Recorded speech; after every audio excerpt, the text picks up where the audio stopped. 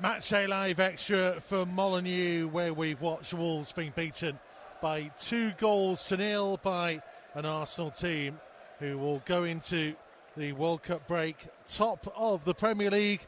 Wolves go into it bottom, but maybe perhaps have given us some causes for optimism in their performance here tonight. I'm Mikey Burrows alongside Andy Thompson and Lee Naylor. Two Martin Ødegaard strikes the difference between the two teams. Wolves might have had a penalty in the first half. Gonzalo Guedes and Adama Traore both had opportunities as well. In the end, though, quality tells, and Arsenal had a little bit more of it. Yeah, well, they're used to winning games at the moment, and it's that confidence in front of goal and in that top third, and you've just seen the clinicalness of Arsenal with the way that they're playing, the way that they push forward. There's probably at times where we've given a little bit too much space, but overall I thought that we defended pretty well. We made it difficult for Arsenal to break us down and to get behind us. I thought the two fullbacks, Semedo, especially in the first half, played well. Bueno played well down that left-hand side against Saka. And looks, there's some decent performances in there. And you look at the stats and you said they had a lot of more of the possession. They never really hurt us. If you're thinking about it as well, how many saves has Sarr had to make? There hasn't been many throughout the game. And that's what it's all about. It's about fine margins, isn't it? And that's what's happening with us at the minute. We're just not clicking in that top third, and we're getting punished for it. Wolves went to a back three or a back five, let's be honest. It was a back five, wasn't it, Lee Naylor? But it felt a little bit more like the old Wolves, the Wolves of the first couple of seasons of the Premier League, where they made themselves hard to beat, hard to break down. But as Tomo says, there is that glaring, obvious point that if they cannot get goals, they'll find it hard to win these matches. Yeah, I mean, look, when you play like that with a back five, the amount of energy that you have to put into each game is immense, and that's across the board. That's the three in midfield, because they have to get across to go and mark the fullbacks when our wing-backs are marking their wingers. A huge amount of energy goes into each game, and that's where subs are needed. And I think we lack a bit when it comes to making substitutions. The bench isn't Premier League level, but you know, I think as the game and how we set out, there weren't too much wrong with it. I'll be honest with you. We decided to try and hit them on the break. There were times where we a little bit more quality. Probably could have hurt them a bit. You know, probably got a goal, a few more shots off at goal if our quality was better. But how many times do we keep saying that? The Mona controversy came early. Gonzalo Guedes got himself into the penalty area, looked to have his feet taken away from him. The offside flag had gone up. VAR didn't seem to take enough time to check it, and by all accounts, those who've seen it on TV and the pundits on television have seen it back over and over again. We didn't get the luxury of that on our screens, and it appears that it was an offside and it should have been a penalty. When I looked at the offside, and I know it was only quickly when they showed us the replay. It was close enough to check, wasn't it? Yeah, of course it was. It was very close, and as I say, and it looks like the pundits have said on the TV that he wasn't offside, or there should have been a penalty that was given us, and that just seems the look what's going for us at the minute. But I just don't understand the working of VAR, because it baffles me every game that how can you be checking everything that seems to be against us at the minute, but nothing goes for us, and I don't understand why there hasn't been a check, why they haven't looked at it, because it was definitely a penalty. It's if he's not offside with the tackle, what's gone on against him, but just things at the minute just don't seem to run our way, and that's been the problem as well. But again, we can't just keep relying on different things or referees' decisions, because we've had our fair share where are inconsistent, and I think again today, I think it's been inconsistent about some of the things that have gone on in the game, and I don't want to keep going on about him as much, but I just think that sometimes we've just got to take the game by the scruff of the neck. Sometimes we've seen Guedes where Niles are saying shoot when he's had that touch, but he's had that extra touch, and that seems to be our big problem We want too much time, or we want that extra touch rather than shooting. Guedes has been a lot better last couple of games. He's looking much more like the player Wolves hoped they were getting when they signed him. Why did it need the manager to come in for that though? Like, yeah, I thought 1 or 2 games when he first came in, he came in sharp, looked fresh, but then he just faded out. Well, look, it's difficult moving abroad. I've said it before. It's difficult moving to a new team and bedding in, bringing your family over and whatnot. It's not easy. But you at this top level, you have to do it quick because results are massive. And at this time for us, we need results. Boubacar, on the other hand, appears to have hit the ground running a lot more. Yeah, I think. Look, so we've seen him before. He's eager, isn't he? He's eager. He's got the legs in there, and he offers us something else. Because like, just when Neves and Moutinho play, don't get me wrong, they're quality players, but they're not the quickest and the most mobile in there to get around the pitch. And I think he just gives them that little bit of energy in there. So I think that as a 3, I think that he looked pretty comfortable tonight. I thought that we played pretty well with the 3, and we looked like our normal selves today, where they looked a little bit more confident, so they've got that reassurance with that extra player. We played with the 3 in midfield. The only thing I would say is, and I know the reason why they haven't done it, is that I would like us to just push that little bit further up the pitch a little bit and go and get after the ball. You watched Arsenal, and that's what they did to us. They chased everything down. They were squeezing onto it and made it difficult for us. I would just like to see us, and I know the reason why we did it, because we worried about teams cutting us open and getting behind us or causing us a problem. And I understand that, but sometimes if you're going to be bold and if you're going to get something out of the game, sometimes you've got to take a risk. And I think that might be just worth the risk. Is it one of those strange situations whereby, and listen, it might change under Julian Lopetegui, but it feels like maybe this period, Lee Naylor, have we seen not a changing of the guard, but maybe a change in the terms of our reliance or over-reliance on João Moutinho? He was the man who was taken off to leave Boubacar and Neves in there. And we've seen him not be a guaranteed starter in this period. We know about his age. We know about maybe he's on the decline while still being a very good player. Am I reading too much into it, or do we now see that there are other options with Mateusz coming back to drive that Wolves midfield forward? For me, going forward, it's one of them where I think you've got to use him sparingly then. We've got Nunes in there, we've got Neves, we've got Boubacar. I think they're 3 top players. Moutinho, he adds to that, and he brings his wealth of experience, which we do need at this time. I'll be honest with you, we need it because that's what, for me, that's what we've been lacking. We've been lacking that leader, and it's been difficult. It's hard to when you're phasing out someone. How do you go about it? Because he's been a brilliant servant to the club, but the manager's got some big decisions to make. And especially in another interesting position, Tomo, one that you two know very well, that left back / left wing back role today. I think he's done really well. I know what you can say, Bueno. I thought because he's coming up against one of the top players in the league. And plays for England regular as well. So you're looking at Saka, who's a very good player. I don't think he caused him massive problems tonight. Did he answer some questions about his defensive abilities? Yeah, I think he did. I think he did well. The only question I'd add over Hugo is his concentration. And when I say this is because there was about 3 or 4 opportunities that there was a 1-2 on.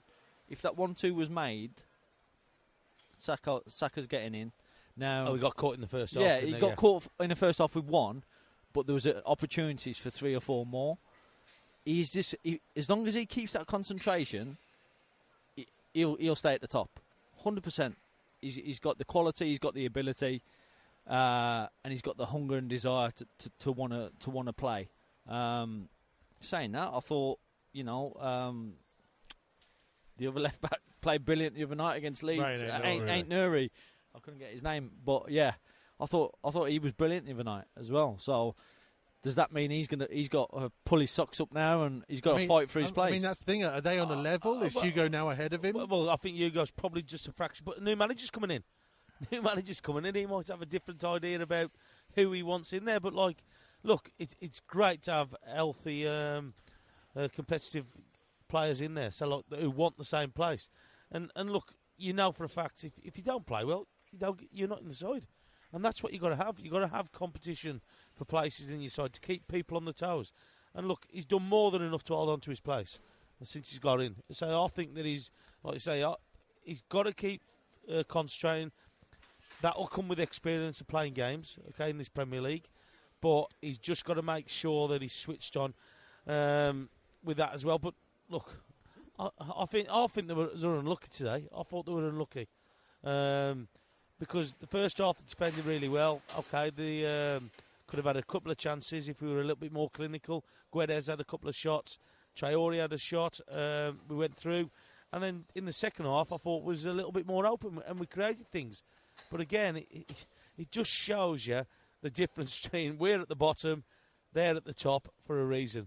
And that's one of the things. And it's a cruel business. It's a cruel business that you're just fractions away from getting things right, that this thing can cause a problem for you. We're going to have our almost weekly and age-old debate in terms of 4 or 5 at the back in just a moment. But before we do, quick word on Dexter Lembakisa, who came on and got his Premier League debut in a week when he made his first team debut on Wednesday night. He was playing under 21s football on Monday night down at West Ham. Generally, didn't look overawed by the experience.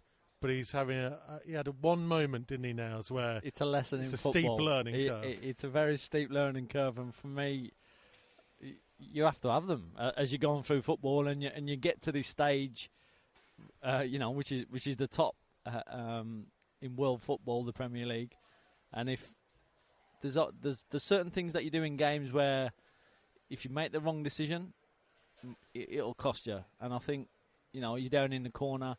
I think he's just got to whack it out or whack it upfield. He's trying to be too cute. It comes inside. That's what they do in the 21s, though, isn't it? They do play in those kind of areas. Yeah, oh, yeah. That's what they're coached to do. Yeah, but it wasn't on to play. Is that a good thing, though? No, well, it's cost you the goal. You see top defenders hit it out of play. When there's nothing on and it could cost you, you have to see danger. Especially a defender, you have to smell that. You have to go, right, it's not on. You have to have that awareness. You have to have that nous. He wasn't on to do what he tried, and he learned. Hopefully, he learns that lesson. You need them. Yeah, the thing is, though, that's what you learn. That's what you learn to do. It doesn't matter what you do at the under 21s because this is a gigantic step up to what he's going to do, and the quality is a lot better. As you've seen there, just a fraction away from getting away with it, gets caught, all of a sudden, goal. And that's the difference what he'll come up against. And he'll learn that. He'll learn that when he's playing and with games on. He's done well coming on because he's been positive in when he's played. But again, he'll look back at that and go, maybe I should have kicked it out. Let's have it then. Did the back three, the three central defenders, did they look more comfortable having an extra one in there to help them out? Anyone would, though. That's what I'm on about. Anyone would. But is that a sacrifice we might have to make to prevent ourselves from conceding goals? Because there's only one team who've got a worse goal difference than us. But then, for me, is that taken away from you going forward? Which we can't. We don't need to draw games anymore. We need wins. We need wins. But we're not scoring enough goals, so do we have to keep it tight and win them 1-0? January's coming up. But I'll just think that we've got to stop conceding goals. The first thing that we've got to do, if a back three is going to be the one that's we're going to go for, I don't know what the manager's going to play, a 4 or the 5 at the back. In his career, he's generally been 4. Yeah, well, it looks like he's going to go with 4. But you've also got to have the players to play the 4 to be right. And in fairness, Nuno had been 4 until he came here. and he had an idea of 3, and the idea worked. So I don't think it's completely wedded that because he's played 4 before, he'll definitely play 4. But the question is, will he look at that back unit? He also had a number 9 that scored goals for fun. Yes. And we've said it before, if you're scoring goals, it takes the pressure off absolutely everybody in the club who's playing. It doesn't matter what formation you're playing. If you're scoring goals, it's going to give you a chance of winning games. The problem that we've got at the minute is we can't score. We can't score goals. So like all doing is we just hanging on, as we were in this game. I think that the longer it goes on and we don't score goals, you always think one bit of quality is going to punish you, and it did. And then all of a sudden, then it demoralises you, but also as well you're chasing the game. I'm going to ask you both a question, and genuinely, I don't know which way I come down on this in terms of. There've been games this season, there was a little patch, wasn't there, where we definitely didn't look like scoring goals. We weren't even missing chances. In this spell, there have been games where we have missed lots of chances. The Leicester game, we had tons of them. You can point to really good opportunities tonight. Guedes got in behind a couple of times, didn't hit the target, or if he did, they went for the top corner glory goal rather than anything else. I don't know where you come down in terms of which is a better scenario to be in. Not creating opportunities, because then you can look at it and work out a way to create chances, or be in a position where you are creating chances, you're just simply not taking them. I'd rather be in the position and not taking them, because something will click, and then those opportunities will turn into goals. Whereas if you're not making the opportunity, you're never going to be able to score a goal. But you see what I mean about in terms of, it's not like you can, if you're not creating chances, you can easily go in and change something completely, right? In theory, in a way, there's not an awful lot to change, except whoever has the final effort, put it in the back of the net. Well, and sounds so simple. No, it does. I agree with Nels. So look, at the end of the day, I'd rather be in a situation where we're creating chances, because if you're creating chances, sooner or later you're hoping that you're going to start scoring. If you're not creating anything, but you're hoping. Oh. Yeah, but we can only say that because we haven't scored that many goals. Right, but what chances are we creating? How many saves has the keeper made? Have we had clear cut chances? Not really. Like shots at goal, yeah. Clear cut chances, no. That's the difference. Like, so what do you define as a clear cut chance? Well, 1-on-1 with the keeper. A 1-on-1, yeah, or a slide of pass. They got. Across and no one gets on it when it should. If it's a bully, we've had quite a few of those. Yeah, but if it's a bully, he's getting on it. He slides in. You find God. That's the difference. We need that one that sniffs it out. So have we been creating those sort of chances? The quality hasn't been good enough coming into the box for me. Yeah, quality hasn't been good enough. So look, how many times we watched it in the second half? More so, how many crosses did we pick out somebody? No, none. And that's the thing that we need to make sure that we get right. You watch them; they got the ball, just square it, goal. That's it. Pick out a man. We've got Traore. Put it in an area. He put it in like that's all he did. Yeah. He put it in an area that he knew that was going to cause problems. Well, but also as well, the rest of the players on the pitch know that he's going to do that, and that's the thing. So. We ain't got a clue what our wide men are going to do with the ball. We don't know if it's coming in or it's going back or it's being... That's the problem. They know it's coming across there. So hang on a minute, I can get myself in there. They're 2 players. It'd be interesting to see if we're actually working on that on the training field, because it don't look like we are. So we have a period now where some of the players will take a break. Some of them are going to the World Cup. I think there is the first team squad having a few days off. They're having some time off, and I think there's going to be a Spanish training camp in there at some point. They may even play a couple of friendlies at some point on that training camp. I don't know whether that's been confirmed. I would have thought so. I think everyone's organised friendlies. To try and kind of tide them over and whatnot. They will have Diego Costa back. His suspension will be over. Returning from the World Cup, potentially Raúl Jiménez. Pedro Neto potentially fit at some point after the World Cup. A reinvigorated Gonzalo Guedes that we're seeing, Adama Traore, Johnny and Semedo, you would imagine, would be fit by that point as well. how optimistic should we be in terms of it? It's a strange thing because we're having this break, but we're not at the halfway point, right? We've actually only played 15 games. So we still have 23 games still to go. That feels like enough, is it? Well, you would think with that many players coming back and a lot of them being up the top end of the pitch as well, and your leading goal scorer, I know he struggled with goals this year, but like coming back into the frame, you would hope that we're going to score or create opportunities.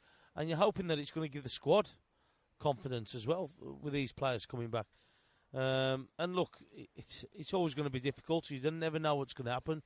But what it will do, it's giving the manager and his coaching staff an opportunity to assess all the players, sort out what kind of formation he wants to play, and generally just try and give them confidence throughout the pitch, throughout the games, and try and get his ideas across. Yeah, I mean, it's so difficult because how many times do we say, like I said 6-7 games ago, like people used to say, oh, are Wolves in trouble here? I'll be like, nah, don't be silly. We got too much. Seven games on from there, I'm like, oh, I'll tell you what, it's tough down there. It's very tough down there because things don't go your way. That's what normally happens. So, you know, this is why I say this break has come at such a good time. It really has. Like, it's difficult when you're in a rut as well, though, isn't it, to get yourself out of it. Once you've got a kind of a mentality or a losing mentality in it, even though they looked okay today, they looked okay in the week as well, and they haven't looked that bad. But once you've got that losing mentality in your squad or on the pitch, it becomes very difficult to win a game, and that's been the problem. So I'll ask you both again. Because you gave me great answers, but you didn't give me a definitive answer. Is 23 games enough to get out of trouble? Of course it is. Of course it is. New manager coming in, fresh ideas, players all start from the scratch again. And look, I'm hoping as a top manager that he's going to do something to individual players, to the team itself. You would think that the reason why they've been so adamant saying he's their man, that he's the right one to do it. Now he's got 23 games to do it, and he's got a break, and to me, as we've said, this break, this period now, has given him an opportunity to instill something into the team, whatever it is, to try and win games. And look, it's happened. I think the break has happened at a great time for us, because if not, we'd be in trouble. Me personally, with players out, confidence probably low in front of goal, as we've seen, not winning many games. So I think it's come at a great time for us. 23 games, is it enough? If the manager's able to get his philosophy across, and the players are able to perform that on the pitch, then yes. And we're not adrift by many points either. Yeah. That would be the thing that would scare me. If we're miles off everybody else, I think we're 2 points behind. Is it Southampton? 2 behind Southampton, 3 behind Forest, 4 behind Everton and West Ham. Then Villa and Leeds are both on 15. Yeah, see, there Bournemouth 16, Leicester 17. So that's 2 wins. Then Palace, Brentford, Fulham are all on 19, and that's up to 9th. So that's 3 wins effectively. Yeah. That's what I'm saying. If he can put some kind of results or fixtures that we can win, all of a sudden you're middle of the table. But when he comes back after the break, they've got to start winning. When's the first game back? Well, we've got Gillingham in the cup. So yeah, we'll have the League Cup now And against Gillingham. Everton and Boxing in Day. the week leading up to Christmas, and then Everton away on Everton Boxing away Day. on Boxing Day, and then Man United New Year's Eve here. Yeah. For me, it gives the manager, the staff behind closed doors enough time to work out what they need, to what areas they need to work on, to what to give the players in terms of confidence, in terms of that freedom of providing their best football in positions they love playing. This is the time that he needs to get into every single one of his players, into their minds to see how they work, on, off the field, just to get them going as best as he can, for them to perform out on that pitch. And, that's what I think he'll be using his time for. It's been fascinating. Thank you very much, Andy Thompson and Lee Naylor. Enjoy your break. I will. Enjoy not having to sit next to me for a couple of weeks. I know you'll both miss me greatly. Always. Of course. I know you'll both miss the snacks that I bring. Exactly. I don't know. The shopping budgets in the Thompson household are going to fly up. He's going to have to be fed every weekend. What's going to happen here? I was going to say. Okay. There's a realisation that's dawned on him there. Damn, I've got no food. I've got no pre-match anymore. There we go. No matches. There will be under 21s matches that you'll be able to watch live and free on Wolves TV. The next of which is on Monday afternoon. We'll see you for that then. Thank you very much for being with us. As ever, hopefully the only way is up after the World Cup break.